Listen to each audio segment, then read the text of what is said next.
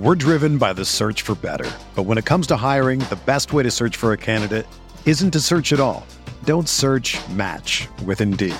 Indeed is your matching and hiring platform with over 350 million global monthly visitors, according to Indeed data, and a matching engine that helps you find quality candidates fast.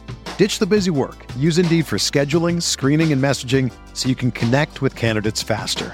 Leveraging over 140 million qualifications and preferences every day, Indeed's matching engine is constantly learning from your preferences, so the more you use Indeed, the better it gets. Join more than 3.5 million businesses worldwide that use Indeed to hire great talent fast. And listeners of this show will get a $75 sponsored job credit to get your jobs more visibility at Indeed.com/Blue Wire. Just go to Indeed.com/Blue Wire right now and support our show by saying that you heard about Indeed on this podcast. That's Indeed.com/Blue Wire. Terms and conditions apply. Need to hire? You need Indeed. It feels like Miami. Miami, Miami, Miami, Miami, Miami, Miami, Miami, Miami,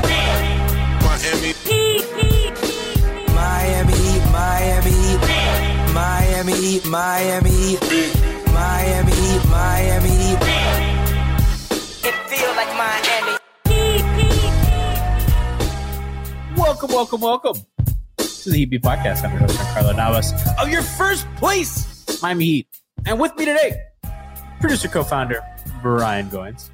Say that one more time. Say that one more time. First what? First place in the Eastern Conference, Miami Heat. We're also bringing on Kenny Spence. What's up, Kenny? What's up? Number one in the East with most of the Sioux Falls Skyforce. Gotta respect it. Sioux Falls Skyforce and Kyle Lowry sprinkle in a little bit of Gabe, a little bit of Max, a little bit of, just a teensy bit of Bam. You sound like Mama number 5 right now. A little bit of Gabe in my life, a little bit of Caleb by my side, a little bit of Max Strus, all I need, a little bit of mechanic in the scene. Hey, you kept it up. I gotta respect that. Listen, I could have kept going. I don't think Chad or anybody wants me singing. So let's talk about where we are today in respect to the season. Jimmy has missed 19 games. Bam has missed 26 games. Those are chat tells me please stop.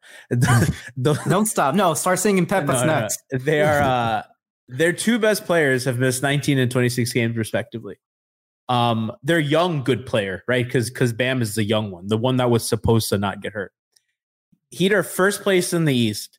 They survived a road trip that included Golden State and Phoenix back to back, right? Like they've had these brutal stretches of they're gone for 10 days on the road. They have played morbidly difficult parts of their schedule with everybody out. And that doesn't just include Jimmy and Bam. That includes, at the same time, you're missing Tyler. You're missing Gabe, right? Who came out, was important. You're missing Duncan, right? You're playing Chris Silva a lot of minutes. And if Yurt picks up a third foul, you're like, oh God, what do? We don't even have checks notes, Udonis Haslem to play. You know what I mean? We were in that situation, Kenny. And for them, and it's so incredibly symbolic for them to not only claim first place by beating the Lakers, who beat them in the finals. Jimmy also gets a triple-double franchise record from LeBron, with LeBron on the floor. And they send the Lakers to below 500. Kenny, you can't, I know that people have a bad taste in their mouth because of the way the game ended, but that is, you can't think of it better than that. You can't. And at the end of the day, it is the NBA, especially a LeBron team. They're not going to give up. So a run was to be expected in a sense. But, I mean, listen, you got guys just stepping up over and over again, night after night. You don't know who is going to beat each night. Last night, it was Duncan. At one point, Duncan was going toe-to-toe with LeBron. And, I mean, you just got to respect that. And so you just can't get more poetic than this. He struggled at times in the finals against them. And now just him and Jimmy taking shit over against them. Jimmy getting that triple-double record against LeBron and breaking a triple-double record against Russell Westbrook, which is going overlooked. That's another good point. Yeah. Yeah. And so, man, I don't know about you two. I don't know about the chat, but I'm on cloud nine with this team. Brian, I agree. Like that, and they really fucked up the feeling last night because they held on a lead. Not that they had to win by 26 points, but if it was like a double digit, if they restored order at one point during that Laker run, I think we all just feel a lot different, at the end of that game. It was more of a, that was close, right? Yeah. But I'm just happy they didn't blow it because, it's the same shit we saw in those 2 Utah games. Yeah. Pretty much the exact same script. Had they probably played an extra minute or two in regulation, shit might have been different. But they didn't. And we still pulled it off. And we got timely threes from 2 role players who have been playing excellent in the last pretty much week and a half between Duncan and PJ. So kudos to them. I know Jimmy's pretty much, we'll probably get to Jimmy in a second. But yeah, Jimmy had another stinker in the fourth quarter, but he still had a great game, had the triple-double. Obviously, we talked about the record that he took from LeBron. I don't know what else you really want from him besides that crunch time, management. But, at the same time, he's playing without Tyler. He's playing without, Lowry. It's kind of expecting a lot out of him to be able to handle all of that, ball handling and not really get into his spots as easy as he probably would like, because teams are just switching everything he does. And they're putting, multiple bodies on him so that he can't really attack the rim and draw easy contact fouls that he usually gets. So he's trying to go for those mid-ranges, those threes. We know he's not that great of a three-point shooter. We know he's okay at the mid-range, and he's very streaky at it too. So I don't know. I think a lot of the stuff that we're complaining about Jimmy will get corrected. Just with the nature of getting Lowry and Hero back in the rotation. And I do want to add to that also. I'm not too worried about him drawing the fouls and stuff like that, because that is why they brought in Kyle. Again, a lot of scoring would also go to Tyler. So while Jimmy is, I would say, the best in the league at drawing fouls, you also don't want the game plan to ever really become your 30-plus-year-old star getting beat up and going to the line.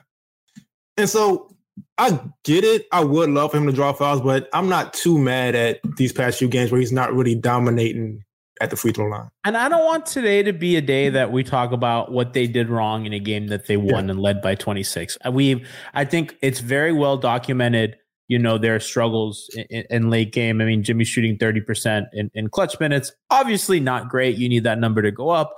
And there's built-in solutions to that we can get into on another day. Today's not the day to do that. And anybody who wants to do that today it's a little soulless and lifeless. Come on, lighten up. Let's be happy. Let's celebrate. This team, against all odds, got into first place. And guys, I don't think that's it's honestly feels a little bit like loser talk to celebrate a first place seed in late January, right before All-Star break. And I always point this out: the Clippers that took the Warriors to 6 games in the first round, they were the 1 seed by All-Star break. Right. Or they were once but around this time, and they became the 8th seed. Right. So a lot of stuff can happen from now to then. But the fact that they've withstood all these injuries in the hardest parts of their schedule is just, I just look at it as such an organizational accomplishment, from honestly the front office, who has always leaned vet heavy, to trust Gabe and Max and Caleb, and to reward the guys that have been in their system with contracts, when in the offseason we were like, why would you give these dudes money? And now every time, why would you give these dudes money and longevity when you can use these roster spots for other things? And Gabe played incredible. Gabe and Caleb, Kenny, they look better than THT, right? I don't even think it's a question, right? And the Lakers are like, does anybody want THT and Kendrick Nunn? And everyone's like, no. But man, Gabe, I have to. I didn't get a chance to really give him his credit on Hot last night, but man, Gabe Vincent on that defensive end, it's just I can't even fathom his improvement on that end. He's stripping everything, and even if it doesn't lead to a steal, it's just that disruption, that mental toll of understanding you don't want to dribble around somebody, being a guard, it'll throw off the whole team. Obviously, if you're a point guard, you're trying to set the offense up, and you're worried about this guy stealing the ball from you. So I have to give Gabe Vincent credit with that. He's playing better defense than Avery Bradley now. Like, that's crazy. We were expecting this shit from Avery Bradley last year, and now we got like the younger version of him who can actually shoot. Yeah, right. And he's durable. He doesn't miss too much time. I got to give all the credit in the world to Gabe Vincent because I don't think any of us expected all this coming into this season. I definitely didn't. I actually would like to state for record on the podcast because I tweeted it out once before, and I said, and I know others have said it too, but I did call Gabe Vincent not an NBA player. You did. I said that. Boy, was I fucking wrong. I said that about Max. So listen. So I need to buy a Vincent jersey now? Yurt. Alf said it about Yurt. I said it about Max, and you said it about Gabe. We can all eat our L's. And as far as Caleb goes, he was an afterthought when he got signed. We knew who he was in the sense we were just like, okay, they got this guy on a two-way deal, and he's been putting up. Last I saw, he was averaging 15 points as a starter. He's this two-way player I never thought he was going to be. He's knocking down threes, which he was never good at. And so this Heat organization, you got to give them credit. Usually it takes about a year for them to develop these guys, and they just got thrown into the fire. If this team would have crashed and burned when things started going wrong, we would have all understood it. But we got these guys stepping up out of nowhere, completely unexpected, and out of the number one seed. So it is something to celebrate, I would say, right now. Even if it is January, I'm all in. Let's look at Spo for a second before we get into some of these other dudes. Chad has reminded me, Andy Ball says, G, you said if Max is in your rotation, you're in a bad team. Somebody else said, nah, G said Max. What Fig said, nah, G said Max sucks. I did. I own it. I was wrong. I bought the Max jersey. Go get the jersey. Go get the jersey. I'll get it. I'll get it in a second. It's a little tight on me, but yeah. Let's talk about Spo here, because I think a lot of times coaches win awards because the media is like, okay, well, we didn't expect this team to be good. So, like guys like Billy Donovan, right? Or the Memphis coach, right? Or teams like that typically are the ones that win the awards, or like, just overachievers, right? Mm-hmm. I think the Heat are overachieving because I don't think most people had them. I think most people had them at some people had them at 5, 3 to 5 in the East. I think most people had them. What Spo has done has been a consistent stylistic change on both sides of the ball, depending on the personnel that's available for certain stretches. And I think when we talk about coach of the year, right, we're talking about, well, who coached the best, right? And what does that entail? And if you look at, obviously the Heat had the adversity of the injury, but early in the season, it's like, we're switching everything. We're not running handoffs as much. We're going to be a heavy pick and roll team. We're going to get Jimmy as a roller, and we're going to let Kyle and Jimmy kind of handle. Bam, you're not really playmaking as much anymore. I'm sorry. And that's how they were playing early in the season. We know the start, 6-1. They were blowing everybody out. Guys started to get hurt, come in and out of the lineup. Spo's like, okay, well, we've lost Jimmy for a little bit of time. Let's kind of transition from pick and roll to handoffs like we used to. Let's get more movement shooters in. Let's not have guys just stand in the corner like Ariza, like PJ. Let's have these guys move. PJ set some hammer screens for Duncan to relocate. Let's move these guys in space to get them going, because we don't have our dominant ball handling free throw machine, Jimmy. And on defense, they started to drop more. They started to organize their defense based on the personnel available. Caleb is doing point of attack defense. They'll drop and they'll have Caleb fight over screens, and they'll do the same with Gabe.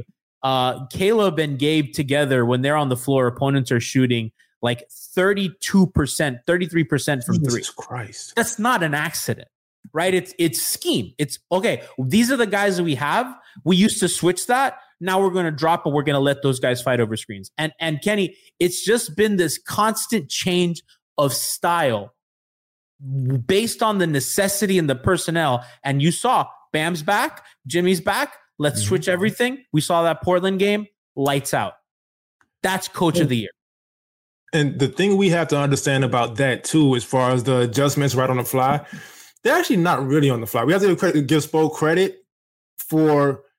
They've been drilling this in practice the whole year. They had to have, or there would have been slip-ups. Just, okay, Bam's out. immediately, okay, you go in, we're dropping, or Dedmon, you go in, we're dropping now. And so they've been prepared for this way ahead of time. I don't know if it's just in case or it depends on the lineup or whatever the case is, but we have to give Spo credit for that. And the league has owed Spo a coach of the year for about a decade. I said before, a few days ago, he kind of got knocked for coaching the big three, but I think that's a lot more challenging than maybe coaching a bad team, because managing those egos, having a 25-year-old LeBron and a 20-whatever-year-old Bosh buy in on defense and become elite defenders when they didn't care before. They've owed Spo this award for over a decade, so he has to get it this year. The 30-11 season, I thought, was the year that he was for sure going to get it. Yeah. Yeah. I mean, Brian, he's tremendous, right? And I feel like these guys, I know it's cliche, they are playing hard for him. You know, he has buy-in from literally 1 through 15. You know, not even the lineups, the weird lineups. I mean, they're playing PJ and KZ Okpala at center, right? So Brian, it's not even like he's getting creative with the personnel to like, okay, well, how can we juice 5 minutes out of this lineup while Kyle sits, right? Or how can we, you know, it's just, we can go on and on about everything that he's done right, but he's hit every note he's had to, and I think he's shown why he's the best coach in the NBA. They're pretty much outside of the Suns. They're one of two top teams in net rating for both defense and offense, right? Like I think the Suns are top 5. I think the Heat are probably top 6 or 7. The Warriors in both categories recently. Well, yeah, they're in a shooting slump right now. Defensively, they're still great, but obviously offensively with Curry's slump, they're kind of falling out on that end of the floor. But to Spo's credit, like he's kept this on the float for the better part of 2 months. That whole month that Bam's out, I kind of thought that they were going to just hover around 500, and that was what I was hoping that they would do. The Bucks as well, by the way. It was a very like that stretch that they had where they played all those games on the road. It seemed very daunting to just like manage that situation. And on top of that, you had guys like PJ coming out. So you were relying on Omer. You're relying on Jesus Christ. You're relying on every guy that you could think of that wasn't getting minutes to start the season. And this is what's great about this season. What's great about Spo is I had practically like we were thinking that the bench was going to be okay, like not like bad, but we weren't sure we were going to get from Gabe, from Max, from Omer. We weren't sure we were going to get from any of these guys. Like we were just hoping that they could just like be serviceable players that we could just play so that we don't have to make any trades or sign a 15 guy and go over luxury tax. And look at where we're at now. We're even thinking about trying to bring on Caleb from his 2-way contract so we can have him in time for the playoffs. It's remarkable. It's crazy. It's crazy what they're doing with this team right now. Brian, they have the 3rd ranked offense in the league behind Atlanta and Utah. They're ahead of the Nets, the Suns, the Hornets, and the Bulls on offense. In their half-court offense, the Heat are 11th. That part to me is the crazy part, because all season and all off season we're like, well, this team is going to struggle in the half court as they have. And they are up to 11th in half court offense, which what's even crazier is we don't even know what the best lineup on his team is yet. Heading into the playoffs, we have only seen 17 minutes of our projected starting rotation of PJ, Bam, Jimmy, Tyler, no, not Tyler, Duncan and Lowry. That lineup has played more than 17 minutes. Okay, and then it's the other one with Tyler. Either way, I saw that tweet. I was like, that's fucking crazy. I can't believe that's true. And it is true. And if that's the case, we have no idea what this team's going to look like heading into the playoffs still to this day. We have no idea. The other thing that I think is interesting, so the actual projected starting lineup of Duncan, Bam, Jimmy, PJ, and Lowry, that 5-man unit has played 185 minutes. So it's been substantial, but not a ton. They're +9 per 100 possessions. The interesting part is their offense is a 108 offensive rating. Defense is at 98, right? Incredible defense. Offense subpar. They're shooting 29% from 3 in those minutes. A lot of that was early in the season. Duncan Robinson and Kyle Lowry struggled shooting the ball. Now that Duncan has, done some soul searching, and Kyle is not, shooting sub 20%. Not that Kyle is knockdown shooter right now, but he's not He's not actively sabotaging your offense. He's league average right now because considering the way everyone's shooting around the league. So yeah. So he's and by the way, he's still a guy that teams don't like to help off of. He still triggers a rotation, and it's not like Duncan where it's a fire drill. Where Chef Trilly, shout out to Trilly, tweeted out that video of 4 Lakers running at Duncan Robinson when they realized he was open, because when that guy catches the ball, it's a fire drill for defenses. That unit's gonna get a lot better. Right. And now that Duncan is back in the starting lineup, has asserted rotational dominance over the Winter Soldier, Max Strus. It's fun. It's interesting. They can only, and the guys, the part that's insane is they're the number 1 team in the East, and they can only get better because they're going to get healthy. That's the crazy part, Kenny. That's the part. Whatever move the other teams. Yeah, I just go ahead, Kenny. I'm just thinking off the top of my head something that I'll bring up later. So they're gonna get healthy. They're still not. That brutal part of the schedule is over. They survived that with the younger guys and the guys who aren't the stars. And now most of the games now are going to be at home, and they've been great at home this season. And so I'm really excited to get into it. I'm expecting once they click, once, like you said, Kyle and Duncan have their shots now. Well, at least Kyle sort of. Once they get this normal lineup back, and they're at home in front of these fans who couldn't wait to see them all season, so it's going to be extra energetic in the arena. You have Caleb, Max, Gabe, and all these guys who stepped up in ways we never expected. They're all clicking. We haven't mentioned Dedmon yet. You have this mixture of all these things that can possibly go right, all at the right time, right after All-Star break and heading into playoffs. I got high hopes. I have high hopes too. We're driven by the search for better. But when it comes to hiring, the best way to search for a candidate isn't to search at all. Don't search, match with Indeed.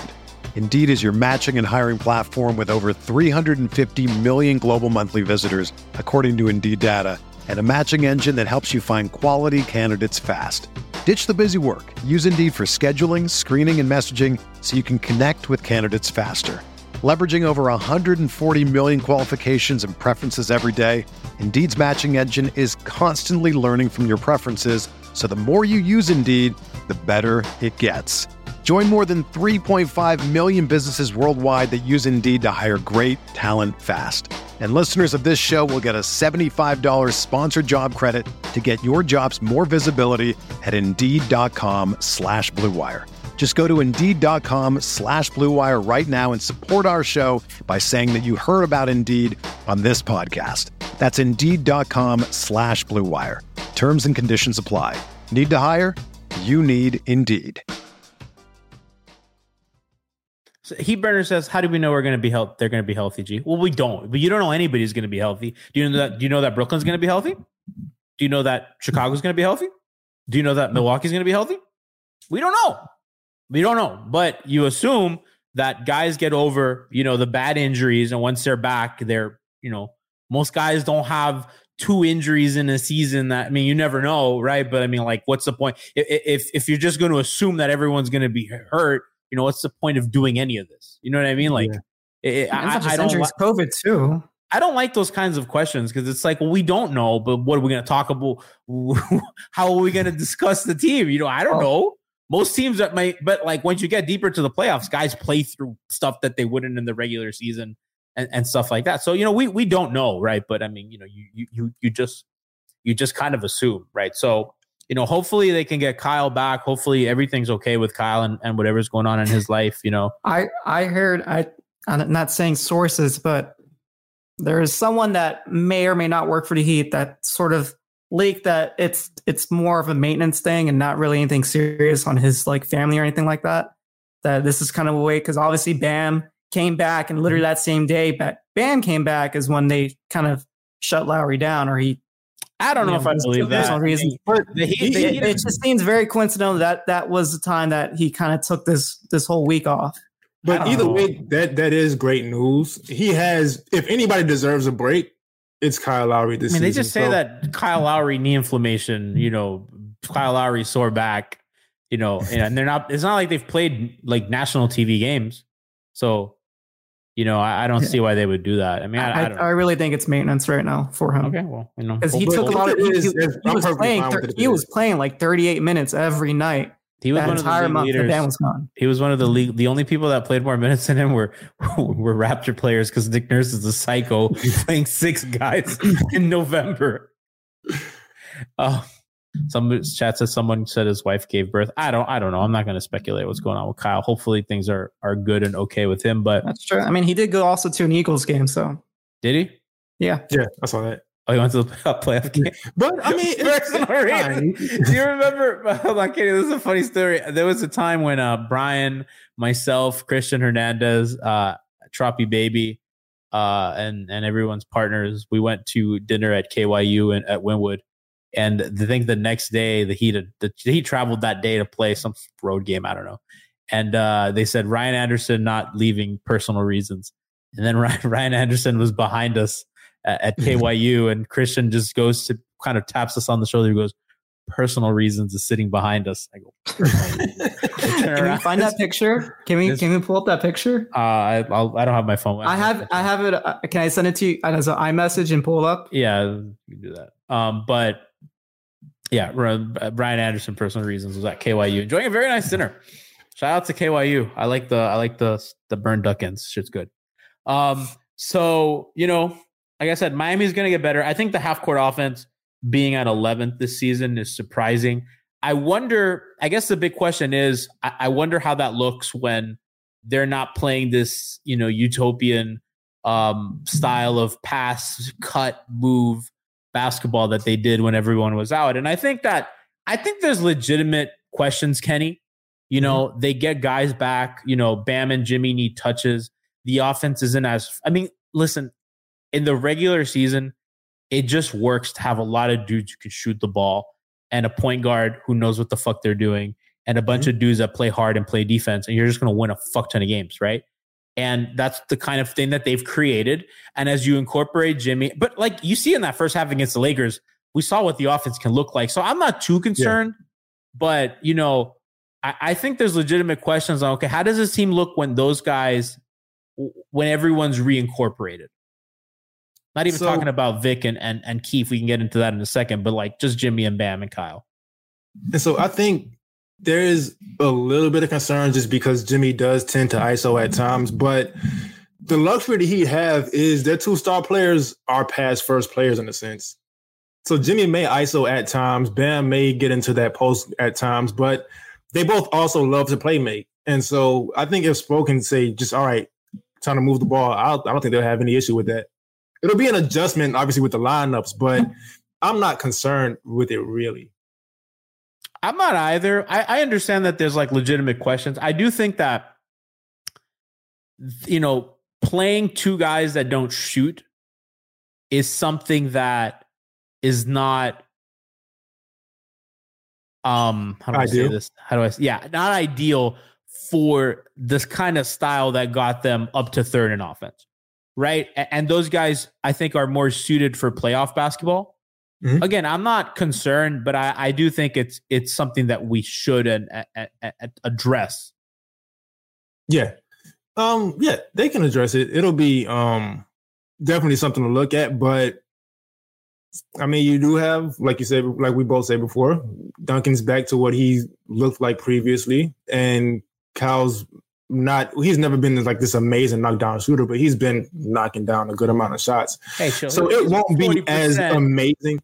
Yeah. So it won't be as amazing as the Max and Duncan lineups, which are still going to happen at times, but they'll be able to, they'll look better than they did before Bam and Jimmy started to go out.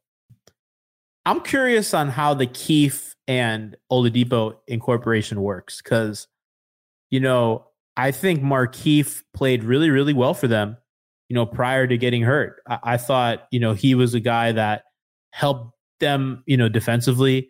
I thought he was a dude that gave them a different look at center, a kind of a more of a willing shooting center, which is good for some of their lineups. I thought him and Dedmon together, really good. A 126 offensive rating, you know, in 70 minutes, you know, plus 10 net rating.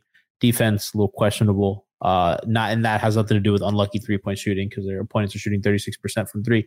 So, two big guys, sometimes you get some, you allow some mistakes, but they were playing really well with Keith before he got hurt.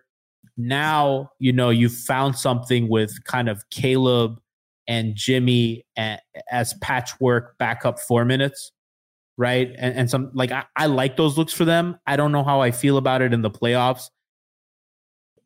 That's the part that's, I think, the most complicated and problematic is, do you trust Caleb as a backup 4 in the playoffs? I do. I've gone to the point that that's what I'm riding with. Mm-hmm. I don't think that, and Heatburner says Keith doesn't fit in the rotation. I tend to agree with that, but I think that is a big question as, okay, what is their backup 4-minute total going to look like in the playoffs? And so I think Markieff has a better chance of getting back on the rotation just based on matchups. They may not need somebody flying around as much as Caleb, or Caleb, I've said before, you can plug him in at pretty much any position and he'll do what needs to be done. Oladipo is where I'm it's going to be a little tougher for him because Gabe has been doing everything we wanted Oladipo to do, and he's been doing a great job at it. And so he'll have a tougher time getting back in the rotation than Markieff does. Markieff, like I said, you may not need that speed or athleticism against certain guys. So Markieff will be able to get plugged in at some point and prove his importance to the team again. But it may be a little difficult for Oladipo. And I understand Oladipo has the name and the pass and all those things. But like I said, right now, he was brought in to play defense, that point of attack defense, make a few shots here and there, get to the basket, and Gabe has been doing a great job of all those things. And so he may have a little tougher of a time. Brian, I don't know where you are with this, but by the way, shout out to Daywalker242 for the sub. Appreciate that. Love you. I think that's the biggest question going into the trade deadline is, by the way, there's been two bigs that the Heat have been linked to. We reported a couple shows ago that the Heat inquired about Lauri Markkanen, who I think is hurt now, right? I believe he has some sort of injury. Hurt. Yeah, so I know that the Heat called Cleveland about that. And then somebody, I don't know who, reported the Christian Wood thing. So it's strange to me that they're interested in finding another big who can shoot when they found success the other way. Right, Brian? I don't know. I kind of think it'd be good for them to get just one more piece and in a way kind of maybe consolidate the KZ contract and one of the other minimums to go after. No, because then Duncan leaves in those deals. So you're. Oh, no. I'm not going for a big salary. I'm looking for what I'm asking is to these bigs that they're linked. Oh, no. Not, the Christian Wood, Lauri Markkanen thing, I think, and it's something that we already speculated in our own chat. It's just the Heat just trying to see what the market is out there if they ever want to move Duncan one day. And I don't think they're really trying to actively trade him at the moment. That contract's too small. Well, I guess Duncan's at 18, right?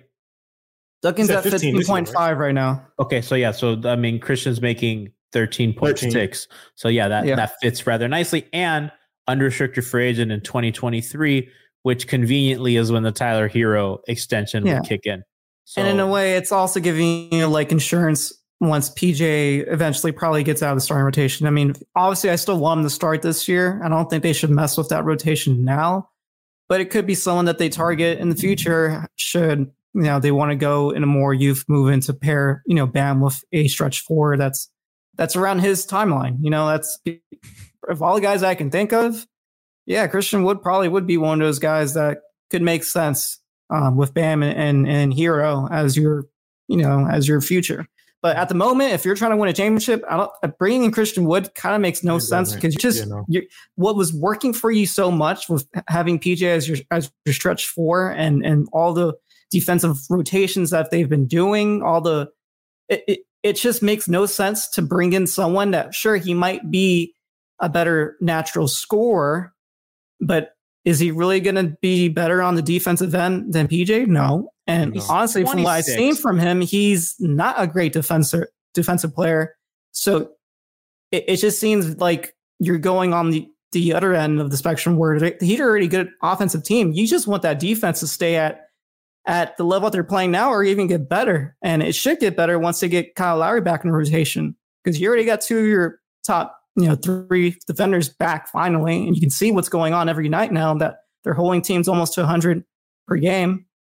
You just want that to kind of stay the way it is. And the offense should still be good as long as that shooting continues to, do its job. I understand them wanting to find another big for Embiid.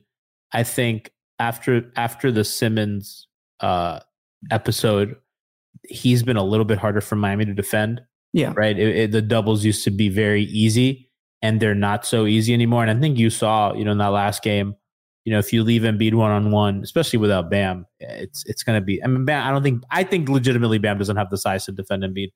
I think you got to help, you got to send help. And what happens is you leave Seth and all these guys. And with Ben, it was easier because, that was a quick double because where Ben would be on offense. And, Embiid is turnover prone. So in a shrunk court where you don't have to worry about one dude, those reads become easier to kind of get deflections and stuff. Would make sense for I'm them. I'm not scared of him. No, I'm not either. I'm just wondering I'm trying they to blew them understand. out at their home floor. Sure, they had to come back too in that game, but they were blowing them out pretty much the entire game with Gabe Vincent. That's fair. For me, the thing that makes the most sense is how can they decrease the money how could they get out of the Duncan contract sooner for the Tyler extension? To me, that's what it's all about for them. And when I look at these deals for marketing, for Wood, and Wood is a guy that it's not like you're paying Wood in the 20s, right? You're paying Wood 14 or whatever. Yeah. You can bench him against, the Nets, right? You don't have to. I think the thing with them is against the Bulls and the Nets, it's going to be difficult to play two bigs. And that's been my thing consistently. Maybe against Milwaukee, you can get away with it a little bit depending on the lineups that they play and depending on Brooks' health. But even when they go Giannis at the 5, you have Bam and another big, it becomes a little bit more difficult to defend. I think you can probably put, whatever the screener would or market and kind of play up high at the level and have Bam kind of play free safety behind that with Jimmy, which is a good look. But, you give yourself a couple more soft spots when guys have shooters and they run handoffs and things like that. So I get the ideas, and there's something very similar about these contracts that they've been in talks for. They give flexibility in 2023, which is, again, the Tyler extension, which I think would indicate that they plan to keep him and offer him money as he deserves. So, their cap sheet's a bit of a mess. But the thing is, they don't have to make this trade now. No, they don't. They have to pretty much 2 years to make this move. So they're just seeing what the market is out there for a guy like Duncan. I think that's what's happening. And I can only expect it to get better as he continues to shoot the way he is right now. So it would make zero sense for them to move him right now when they're still trying to contend for a title. And they need him. I don't think Heat fans realize how necessary he is for a lot of factors. They need him because they need those. They need the spacing for Jimmy and Bam to operate. The screening, the spacing. And with Duncan, we saw the last 2 games against Atlanta. It was him who brought them back with his shooting. And against the Lakers, it was him who kept the lead with his shooting. And so I think people kind of underestimate the importance of shooting at times with the specialists like a Duncan or like in the past, JJ or Kyle Korver. And you can say they only do this certain thing, but it is their job. When you need a 3, when you need a few threes, when you're down 12 with 3 minutes left and you just have to get some stuff up there, Duncan is one of the best in the league at that. And so I would say the grass isn't always greener, and just appreciate what we have. I, for one, and by the way, Cartelian asked why was a marketed injured. Yeah, he is. But he's a sprained ankle. Yeah, I'm just reiterating what we had reported a couple weeks ago. Kind of, these are the kinds of guys that they've looked at. And I can throw out another name. Sure. Look out for Batum. And it's not like a secret that the Heat like him. We've reported this back in free agency. He was one of the guys that the Heat were tossing the mid-level exception. They were tossing out to at least 3 dudes that we know of. It was obviously PJ is the one that signed it, but they were throwing it out to PJ. They were throwing it out to Batum, and then the third guy was Portis, Bobby. That's the third time they've tried to get Batum. Yeah, the Heat like him. They like these dudes. I mean, obviously they wanted to get Marcus Pat Morris doesn't too. give up on a guy. When Pat likes a guy, he'll fucking keep going for 10 years. He gets him. And obviously we knew that they were trying to get after Lowry and PJ, before the trade deadline. You remember they were trying to get Lowry the year LeBron left. Yep. So they're when they like a guy, they get fixated on him. So I think that's a name we could look at, and his contract is only $3 million this year. It's a very small cap hit. It fits within the trade. If you want to trade like two guys, it could be a guy as simple as, I know we were talking about Markieff and how he could help contribute, but you have no idea how healthy he's going to be coming back from that injury. We've seen his injury history is pretty murky the way it looks. Like if it's a nerve issue, you might have to shut him on the rest of the year, and you're basically down another guy because UD's not playing in the postseason pretty much, and then you have no idea if Victor's really going to come back or not from his injury. So I think it could make sense for them to maybe move Markieff if they don't feel comfortable having him come back in time before the end of the season. And then also you have a guy like KZ who's not going to get minutes. And I think they're pretty much almost done with that experiment. Like they've pretty much found the guy to replace him. Yeah. They found Caleb. Caleb basically is what they wanted KZ to be. Yep. So he has no spot on this roster anymore. I know they spent 3 second-round picks on him, but a guy like Batum could fit in great as a backup 4, and he doesn't have to play minutes. He could just be like a breaking case of emergency glass. Like if PJ goes down, he's your guy that slides in as your backup 4. Should shit go down like that? That's the beauty of getting someone like Batum at his small contract, and I can trust him in the playoffs because he was great last year for the Clippers when they made their Western Conference title run. So, and there's something to be said about who's having an amazing year at the 4 for the Clippers? Marcus Morris. And so I don't know if they need Batum as much anymore. Marcus has a bigger contract. That becomes difficult. Yeah, the only way they can get him is if they move Duncan. So that's where I'm at. Like, if I want to keep Duncan, but you still want to get a backup 4. So, I'm saying no. Marcus saying that they can I'm saying he stays over there, and then you have Markieff over there also, and you can bring back Batum or however. I don't really see why. But I don't see any moves happening this year anyway. It would be for a trade pick, G. They would have to either toss in a second or a first round pick, which they do have. They have a pick that they could send. It's going to be a conditional pick. It ain't going to be like something that's going to be like, oh, it's going to be guaranteed that they'll get. Like it has to be that's the only way they can send it. More likely, it have to be probably a first round pick, I think, to make that move. I would not do that for a first round pick. I think about it. I would think about it. I don't, and I guess this is all to say, I really wouldn't touch this team. I think if there's a consolidation trade for someone like Barnes, I think you take it. I don't really see that happening. And if not, I think this team is playing too well.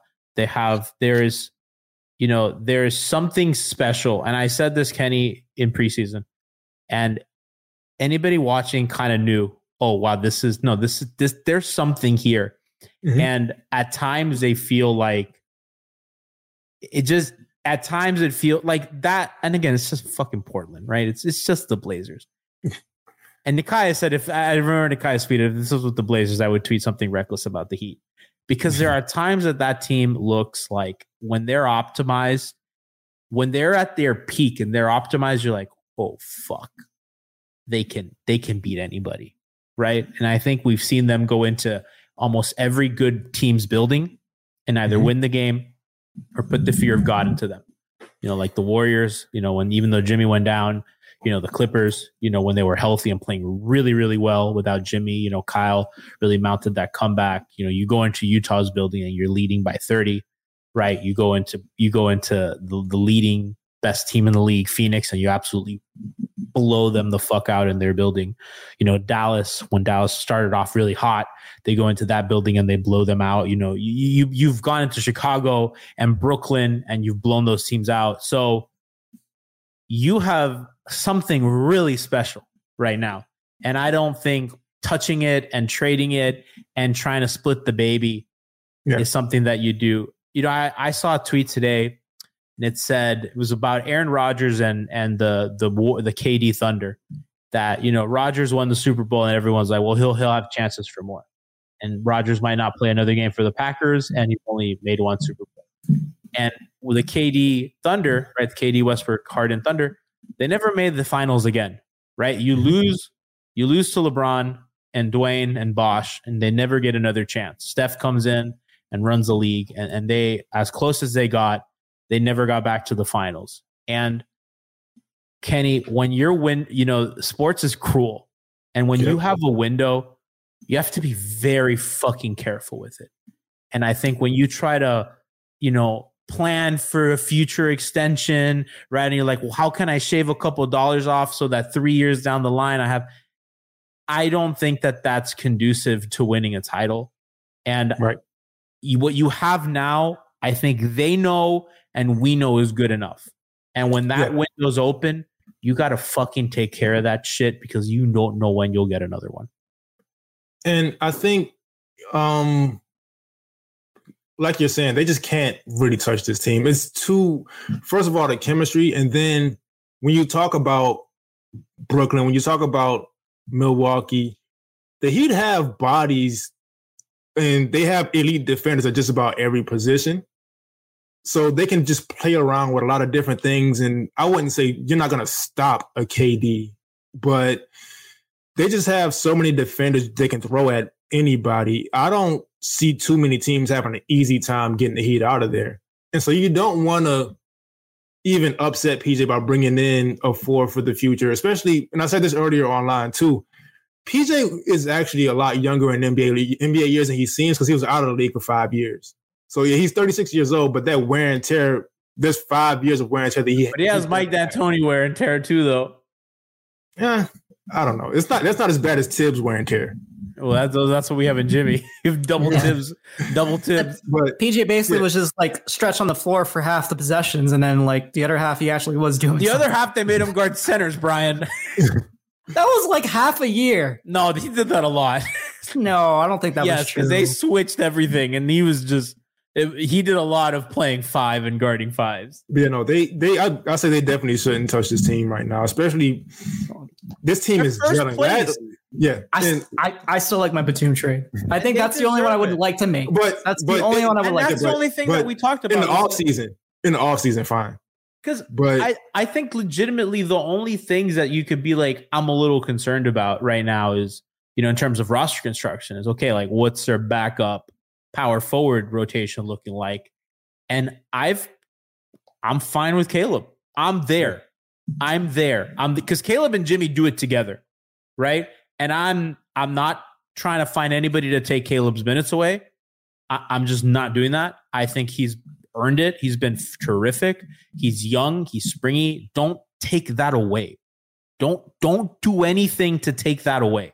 And maybe it sounds ridiculous about Caleb Martin, but he has been one of their best two-way guys. And Kenny, I say this all the time. He makes plays at the rim on both ends. And that's just something you just don't find. He does it like on offense. He'll make something out of nothing at the rim. And on defense, he does the same because they have not had these athletic, springy guys. I don't know. That guy's fucking awesome. Don't fuck with that. Just leave the team. Yeah. Unless there's unless you're getting like a legit, like grade A difference maker, leave it alone. Your margins are fine. And with Caleb, you just got to look at his skill sets.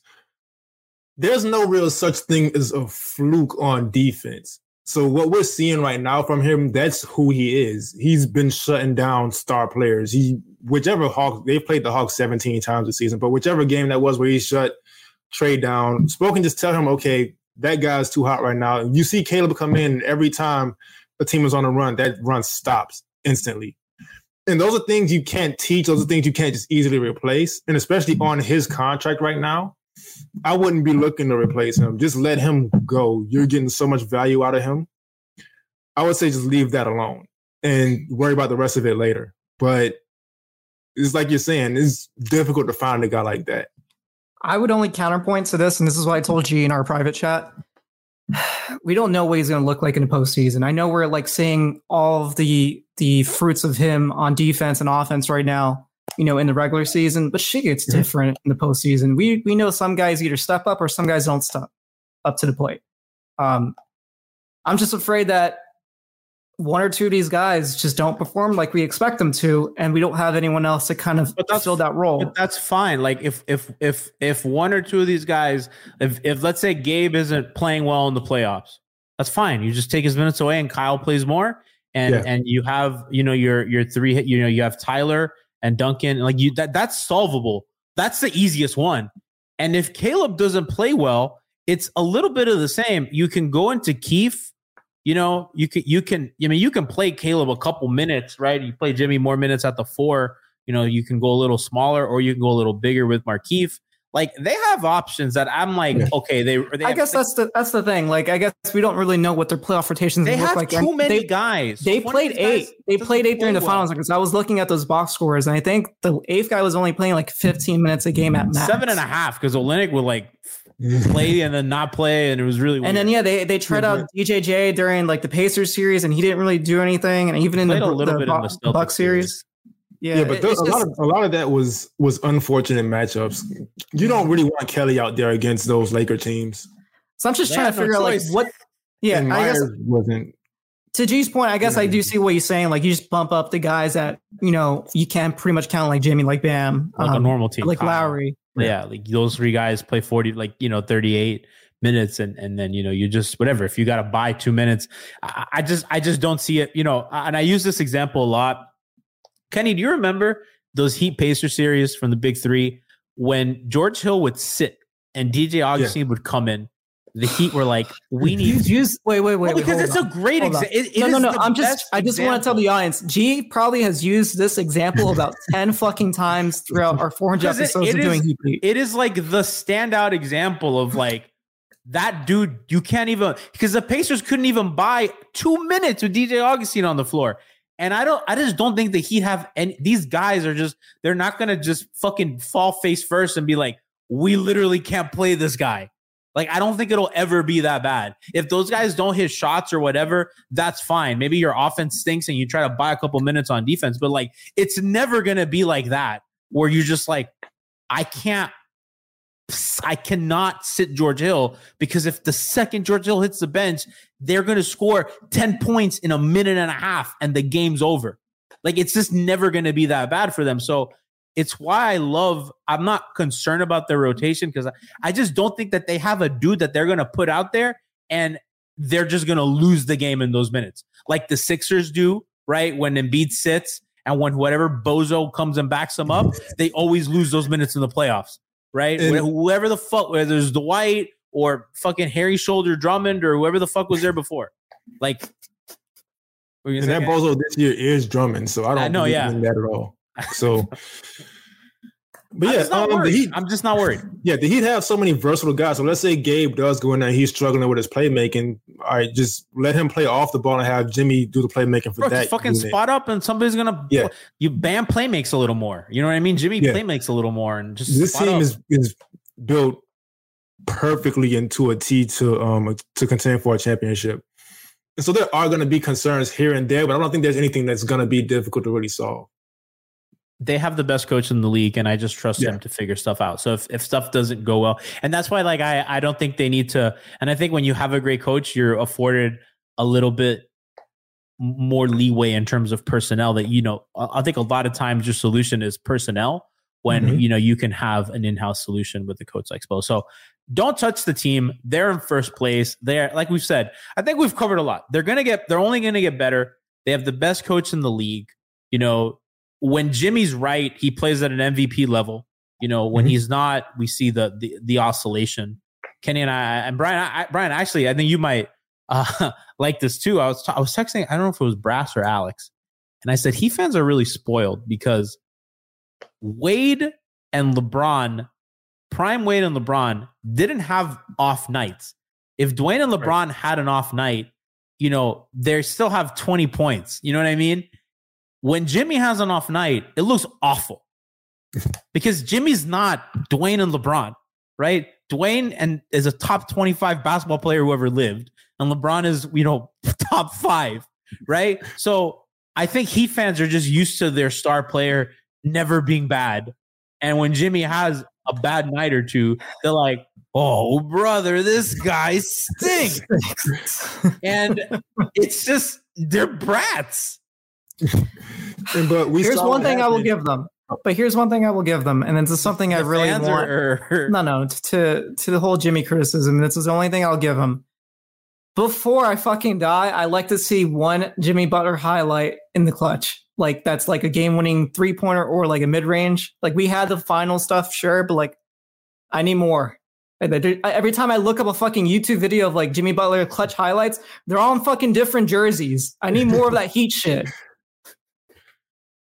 But I mean, I get the point there. I get it. But as far as the Jimmy having a bad game, this team actually, is weird as it may sound, they can afford it. They can afford it. We saw what happened when he had probably the worst game I've seen him play in a Heat uniform in Atlanta. Duncan started hitting shots. There's going to be times where when Bam also stepped up in that game. So this team, although it would be great and it would be ideal for Jimmy to not struggle, and he typically doesn't struggle for too long, they can afford it. This team can afford it. They're great. I'm excited as to what's next, and they have a legitimate chance to make a finals in an Eastern Conference that, and I've said this a bunch, I'm not scared of Brooklyn. I'm not scared of Milwaukee. And I'm not scared of Chicago. And I'm sure that those teams look at Miami and they're like, wow, who cares about Miami, right? Like I'm sure that each of those fan bases are saying the same thing today. Whatever Brooklyn's, whatever glue guys. I don't know what the Phoenix spot is. I don't know what the Euro step and then what's the other team? I don't know what the Bulls cash considerations, right? I don't. Those podcasts aren't. They're probably having the same conversation. No, those teams are scared of the Heat. Yeah, Carteliano says, "Are you scared of Cleveland?" G, absolutely. I don't want anything to do with them. I want Cleveland as far away from me as possible. I don't want to see Darius Garland. I don't want to see Jared Allen. I don't want to see any of those people. I'd rather play the Warriors in round one. I don't want to play Cleveland. I don't want to see Cleveland. I don't want anything to do with Cleveland. I want them in a different conference. I just don't want to see them this year. I'd rather play anybody else. I swear to God. I'd rather Toronto. I'd rather play Toronto. I'd rather play Brooklyn, Milwaukee, Chicago back to back than play Cleveland. I'm not even joking. Did you not see that Toronto game though? Come on. That was like a death match. If the Heat and the Raptors, that'll be a fun series though. If the Heat and the Raptors play, someone's gonna die. Yeah, and that's when you'll fucking need Nick Batum. Someone's gonna die, and it's gonna be like an accident. Somebody's arm's gonna get caught on a rebound, and like somebody's limb is gonna be hanging from it's gonna be bloody. It's gonna be awful. Nick Nurse and Eric Spoelstra Chris Quinn may need to play because they just there's so many people. I don't want. It's gonna be a bloodbath. But this to your point, I think to circle back to what we start off the show, like the Heat are number one seed now. If they keep this up, they're pretty much almost guaranteed like an easy path where they only have to play one of either Milwaukee or Brooklyn to get to the NBA Finals. And if that's the case, that's way better than the situation they were in last year, where they had to pretty much play Milwaukee, Brooklyn, and I'm missing the other team. I can't think of it at the top of my head, but those three teams in order to make it to the finals. Like if they don't have to play one of them, this team's pretty set up to like get there the same way they were there 2 years ago. That's why the one seed's so important. And I think that, you get the easier play-in matchup, which I think is big for an older team. Let them, kind of easier. You don't want to be round one in a fucking dogfight, against the Sixers or against Cleveland, right? Especially a hungry team like the Cavs or a team like the Sixers who have, a legit MVP. Not that I'm scared of the Sixers, but it's just, you don't want to, if you don't have to put yourself in that situation, you don't want to. So, win the games you got to win, win the games against bad teams, get a New York or a Boston in round one, some bad team, and you go from there. So I'm excited. I know that we ran a little long today, but it's, again, I cannot stress enough what an organizational and institutional accomplishment it is for them to have achieved first place, given every fucking thing that's happened to them. It was when Bam went down, when the hand thing happened, everyone's like, season over. That was the initial response. It was like, season over. Jimmy got hurt the next day. It was the fucking world was on fire. Because if half the team gets COVID too, like right after that. And they weren't like in second place. They were like in fourth place at the time. Yeah. You know what I mean? So you're just like, they were only like 2.5 games above the play-in, right? So you're just like, okay, well, this is going to go sideways, and now they're going to have to fight out of the play-in, right? Because it's just going to be Kyle and a bunch of dudes, right? And then we were all like, well, Kyle's going to get hurt in this stretch, because it's Nats. So what else? They were playing him 30 minutes. So, again, the fact that they just came out of that with the 1 seed is fucking outrageous, because look what happened to Chicago when they lost a couple guys. Yep. Look what happened to Brooklyn when they lost a couple guys. When Miami lost a couple guys, they got better. They figured shit out. They soul searched. Now they hold the top fucking spot in the conference. I cannot stress enough what a great accomplishment that is. Trust Esposas.